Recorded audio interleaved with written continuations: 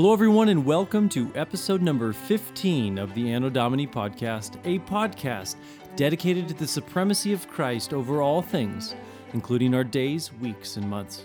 Join me as we explore how Christ is revealed through the cyclical life of the church calendar year.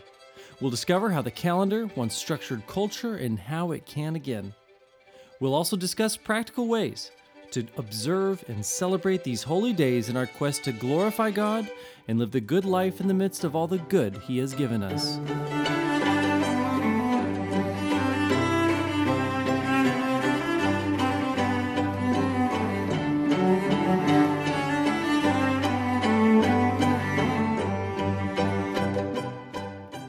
Last week, I said that Pentecost might be the most important day we mark on the church calendar. My reasoning is that only with the coming of the Holy Spirit are those of us who belong to Christ actually given new hearts. Jesus said that we would be born again by the Spirit. The Father sends the Son atones for the sins of His people, and the Spirit gives them new hearts so they can approach the holiness of the Father. It is this beautiful Trinitarian reality that we celebrate on Holy Trinity Sunday. Father, Son, and Holy Ghost, living in perfect harmony, 3 in 1 and 1 in 3, the triune Godhead.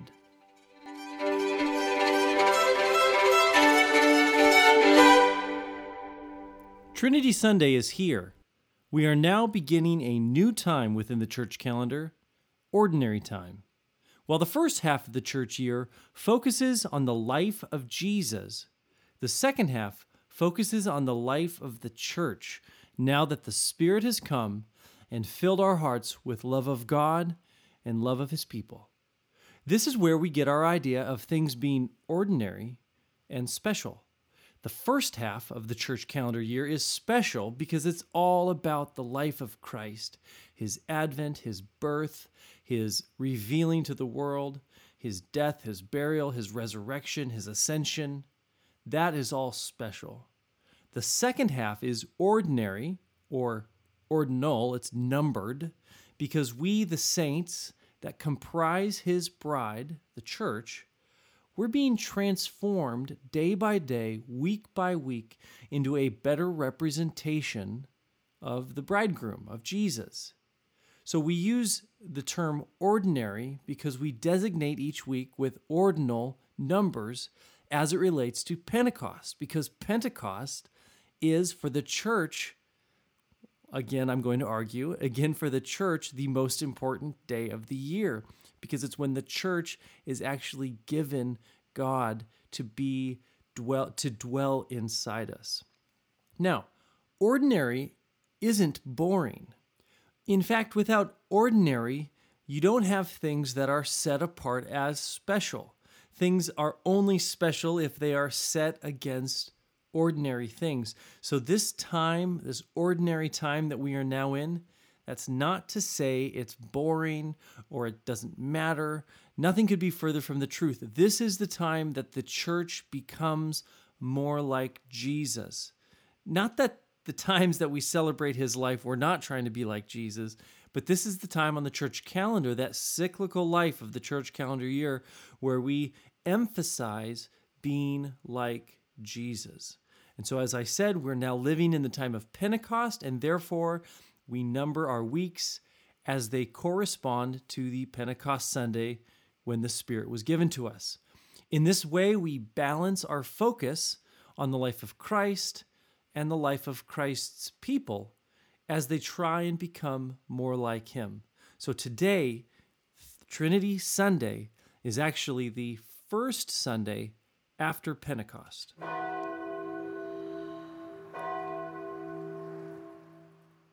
On each episode of the Anno Domini podcast, we try and look at some or all of the readings found in the church lectionary. For those of you who may not know, the lectionary is simply a prepared set of readings that are connected in a germane way to the day or week of the church calendar. Now, this set group of readings is germane to the calendar, so therefore on Trinity Sunday, you can pretty much guess what the ideas are going to be within that reading. But the cool thing about the lectionary is that the church together is reading the same thing on a weekly basis. And this is regardless of personal devotions. Personal devotions, of course, are very, very important. But the lectionary causes the church to all read the same things corporately, to read the same things together. Usually there is an Old Testament reading, a psalm, a gospel passage, and an epistle reading. Now, sometimes you have to really spot the connecting thread that connects these different lectionary readings together. On Trinity Sunday, it's not too difficult to see how they connect, but it's really kind of fun because we have these lectionary readings put together for a reason. They all correspond, and sometimes figuring out why they correspond can be a neat challenge. For Trinity Sunday, the passages are from Genesis chapter 1, all of chapter 1, and then the first 4 verses of chapter 2, Matthew 28, verses 16 through 20, Psalm 8, if you're reading the Psalms as well, and then Acts chapter 2, a little introductory verse, 14, kind of the first part of verse 14, and then 22 through 36. And I'm actually going to be reading snippets of each of these passages minus the Psalms, the Psalm passage, Psalm 8, and I'm going to highlight why they were chosen for Trinity Sunday. Like I said, it's going to be fairly clear, but looking at them as a whole will be helpful. Let's start with the passage from Genesis. I'm going to be reading 3 verses, 26, 27, and 28. Then God said, "Let us make man in our image, after our likeness, and let them have dominion over the fish of the sea, and over the birds of the heaven, and over the livestock, and over all the earth, and over every creeping thing that creeps on the earth." So God created man in his own image. In the image of God he created him. Male and female he created them, and God blessed them. And God said to them, "Be fruitful, and multiply, and fill the earth, and subdue it, and have dominion over the fish of the sea, and over the birds of the heaven, and over every living thing that moves on the earth." As God is creating the world, his creation culminates with the creation of man, the image of God. Man is not like the animals. Man is not a species of animals. When God prepares to create man, he refers to himself using a first-person plural pronoun.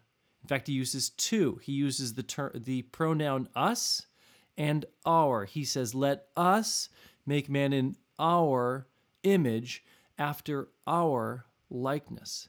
He doesn't use the singular I or my. He doesn't say, "Let me make man in my own image." He said, "Let us make man in our own image." This means that God is one God with at least more than one person within the Godhead. If you were just going off of this verse alone, you would say at least there is 2 or more persons within this Godhead. And we'll see in the next passage that there are in fact 3. That next passage is Matthew 28, 16 through 20. Now the 11 disciples went to Galilee, to the mountain to which Jesus had directed them. And when they saw him, they worshipped him, but some doubted. And Jesus came and said to them, "All authority in heaven and on earth has been given to me. Go therefore and make disciples of all nations, baptizing them in the name of the Father and of the Son and of the Holy Spirit, teaching them to observe all that I have commanded you. And behold, I am with you always to the end of the age." Christians have been given the task of calling to repentance and discipline all the nations of the earth. There is no nation on earth that doesn't need the love of Jesus. There is no nation on earth that doesn't need the call of the gospel that says, "Repent, for the King is here." Jesus says, "All authority in heaven and on earth has been given to me." Jesus claimed that for himself. It's not something that is going to come. He has that authority now. And so our call, Jesus calls us to go and to call all these nations to repentance and then to baptize them in a very specific way. We're to baptize them in the name of the Father, in the name of the Son, and the name of the Holy Spirit. And once they've been baptized, we are to teach them how to obey God in the ways He has commanded us. When we obey Christ in this way, He promises to be with us always. But we see very, very clearly here the Trinitarian doctrine of Father, Son, and Holy Spirit. And if it wasn't clear there, we'll see it again in Acts chapter 2. I'm going to be reading verses 32 and 33 and part of 36. This is Peter giving his sermon. This Jesus God raised up, and of that we are all witnesses, being therefore exalted at the right hand of God, and having received from the Father the promise of the Holy Spirit, He has poured out this that you yourselves are seeing and hearing. Let all the house of Israel therefore know for certain that God has made Him both Lord and Christ, this Jesus whom you crucified. So in this passage, Peter, who's giving his first sermon on the actual day of Pentecost, this would go back and listen to last week's if you missed that episode, because it's one of the most important days on the church calendar. The Holy Spirit is poured out. These Christians go out and start preaching the gospel to everybody in their native tongues. They're speaking real languages, and that Spirit is uniting all nations, all tribes, all tongues under one banner, and that banner is Christ. So in this passage, Peter, giving his first sermon, declares that Jesus ascended to the right hand of God the Father, where He was given the promised Holy Spirit. And then Jesus does something with that Holy Spirit. He then pours it out upon us. There again, we see the three members of the triune Godhead on display. We also see the love of our one God. The Father sends the Son to rescue His people from their sins so that He can pour out His Spirit upon them. This is one God in three persons.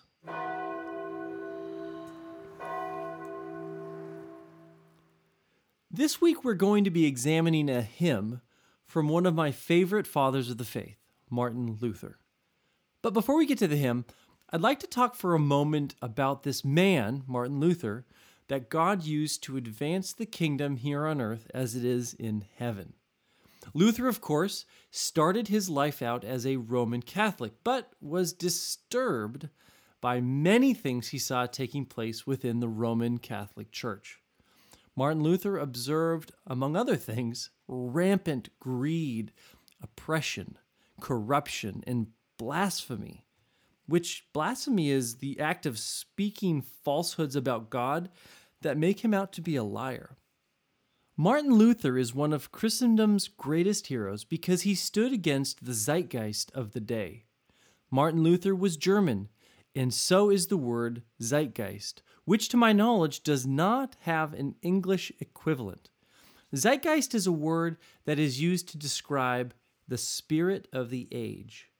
Every age or period has a defining spirit or characteristic.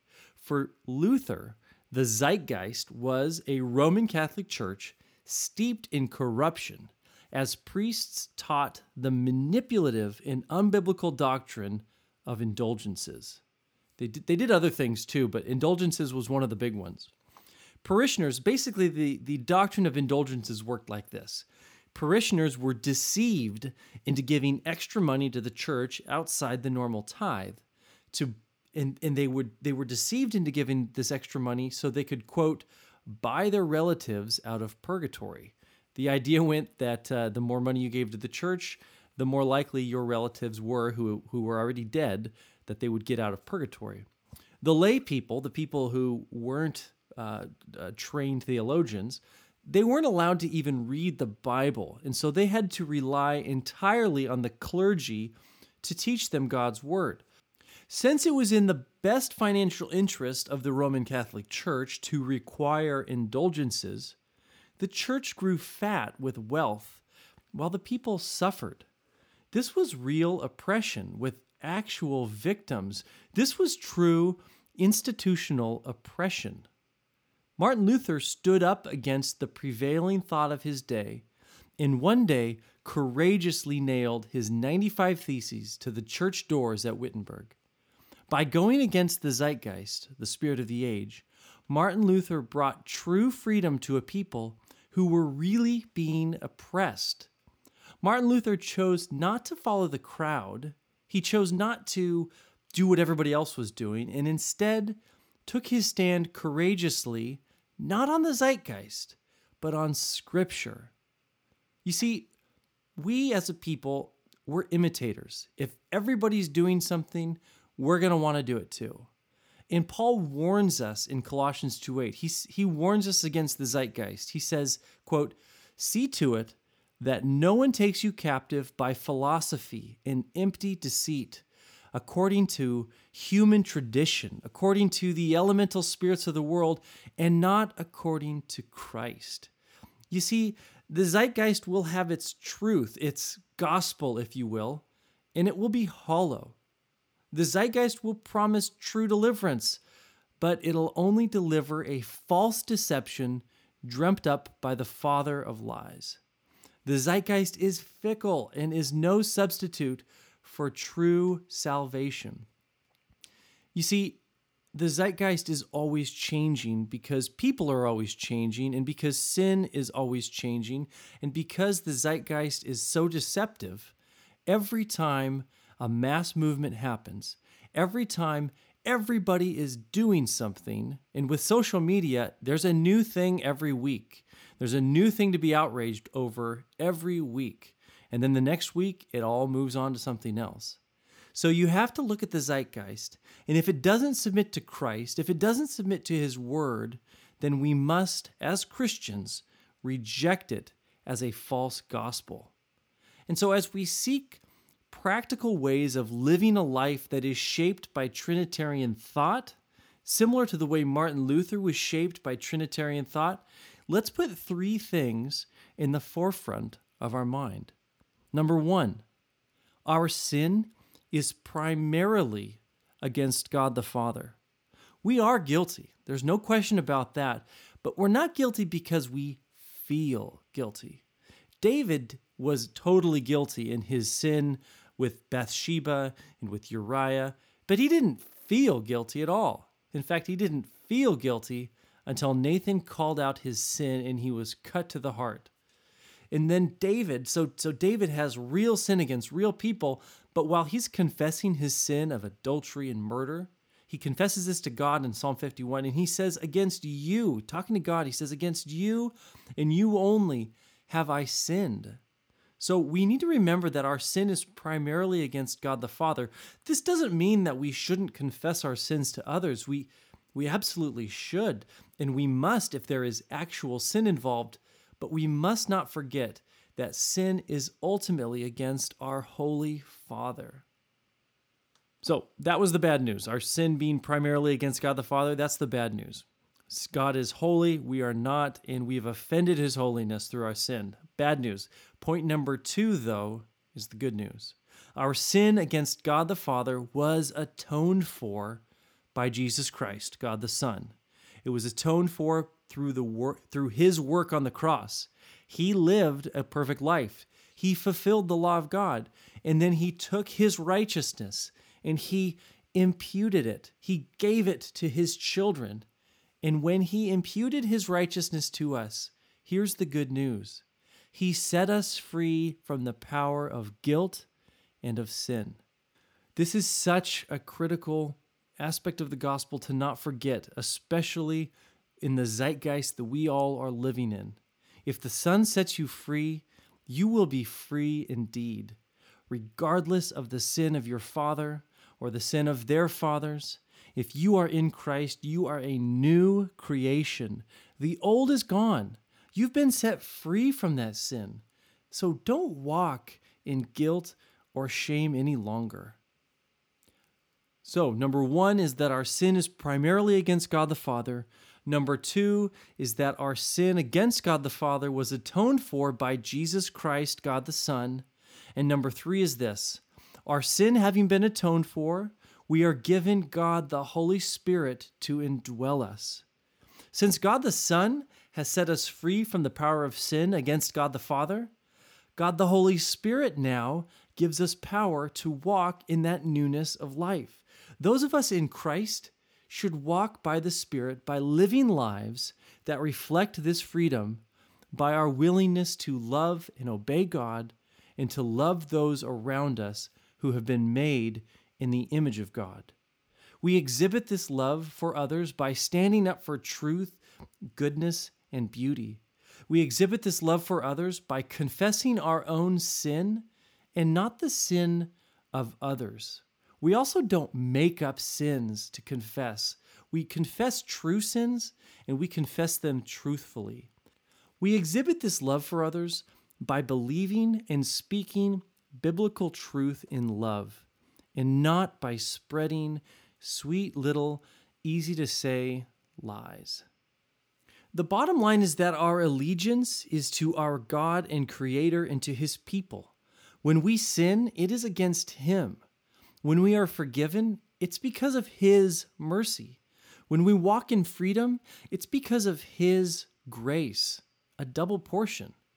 This gospel is independent of any nation, tribe, or tongue. We are Christians first, period. Nothing should come before our unity as Christians.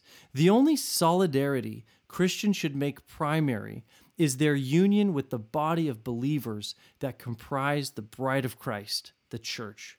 The Father is providing His Son, the bridegroom, with a beautiful and spotless bride. That bride is us, and we must not make our allegiance to anyone or anything before our true husband. As believers in the one true God, we will be spending eternity together in harmony. So let's start practicing that harmony now. The gospel is grace and freedom for all who come. Let's treat our brothers and sisters in Christ as if they've actually been set free.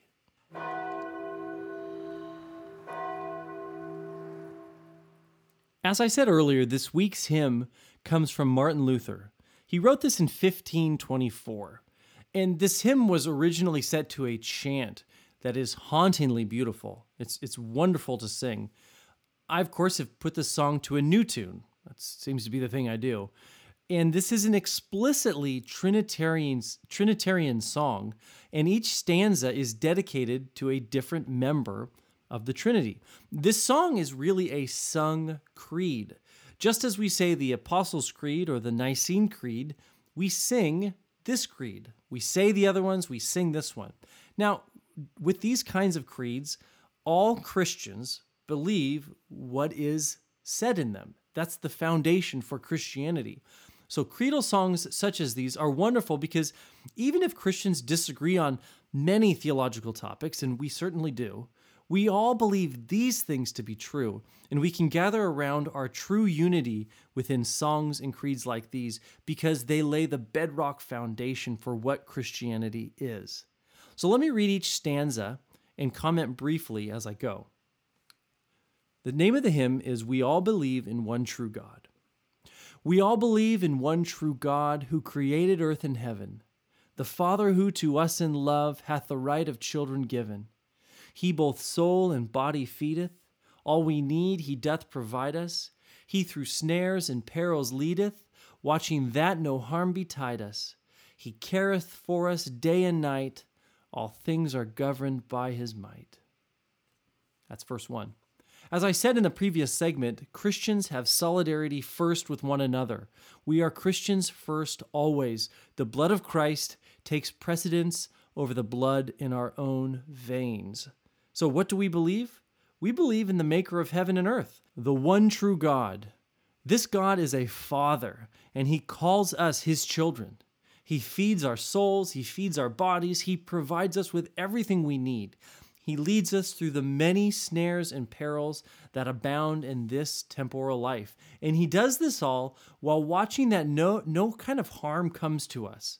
And no harm happens to us. He's always taking care of us, and He is sovereignly in control of everything that happens in this world. He is a good Father.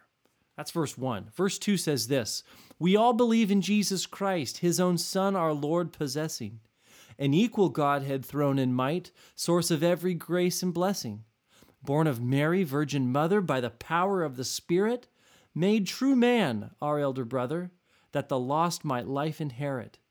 was crucified for sinful men, and raised by God to life again. Christians believe in Jesus Christ, who is the Son of God the Father. Jesus possesses an equal Godhead. That is to say, while Christ submits to the Father and joyfully does so, he is fully God in his position and his power. Christ is the source of our joy and our happiness, and by the Spirit, by God the Holy Spirit, Jesus was born of the Virgin Mary. She was a virgin. The virgin birth is extremely important in Christian theology because we believe in the doctrine of original sin. Original sin is passed from our fathers to the children, to the sons and to the daughters. And so Mary was overshadowed by God the Holy Spirit and was conceived while still a virgin, Jesus.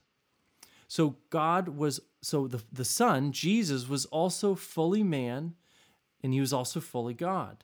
But he was a true man. He is one of us. He is our elder brother. Think about that. All those claimed by Christ have the same big brother, Jesus. We all have the same big brother. That means we're all siblings. He was made fully man so that we, his lost sheep, might inherit eternal life. He was crucified for our sins while we were still sinful and unlovely, but he was then raised by God the Father to life again on the third day. All right, that's verse 2. Let's go to verse 3. This is the last verse.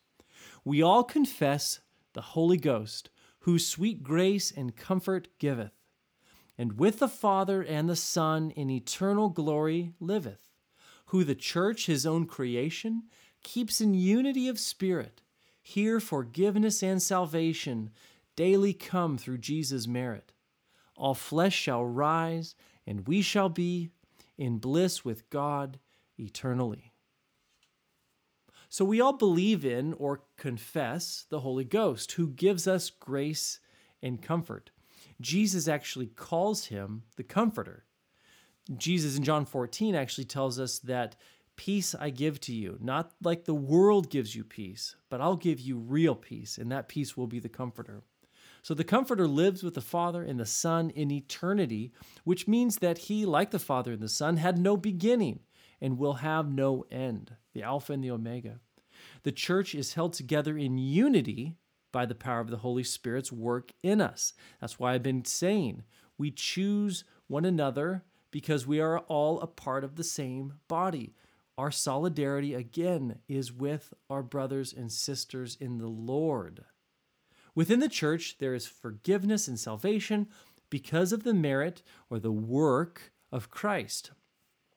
One day, all men, women, boys, and girls, literally all flesh, shall rise for the final judgment, and for those found in Christ, we will have bliss with God forever.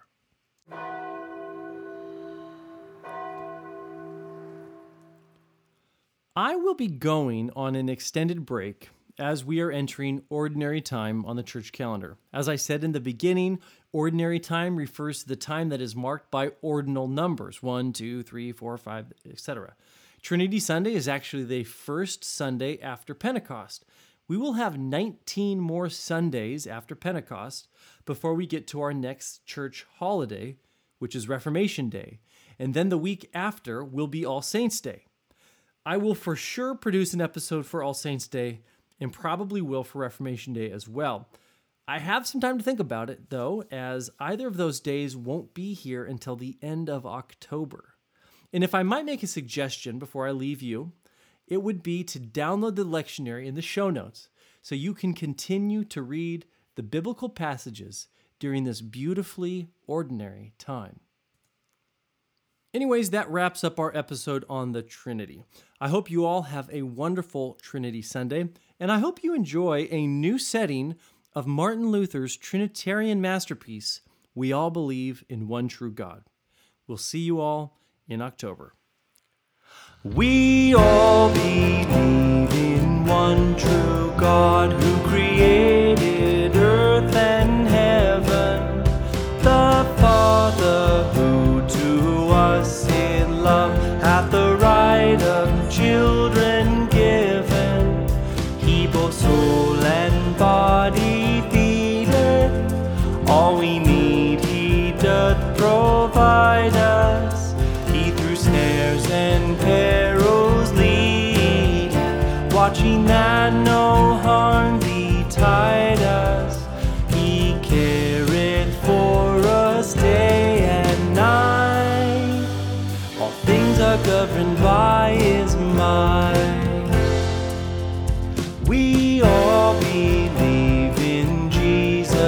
Christ, his own Son, our Lord, possessing an equal Godhead throne and might, source of every grace and blessing, born of Mary, Virgin Mother, by the power of the Spirit, made true man our elder brother, that the lost my life inherit, was crucified for sinful men, and raised by God to life again. We all confess the Holy Ghost, whose sweet grace and comfort giveth, and with the Father and the Son in eternal glory liveth, who the church, his own creation, keeps in unity of spirit, here forgiveness and salvation daily come through Jesus' merit. All flesh shall rise and we shall be in bliss with God eternal.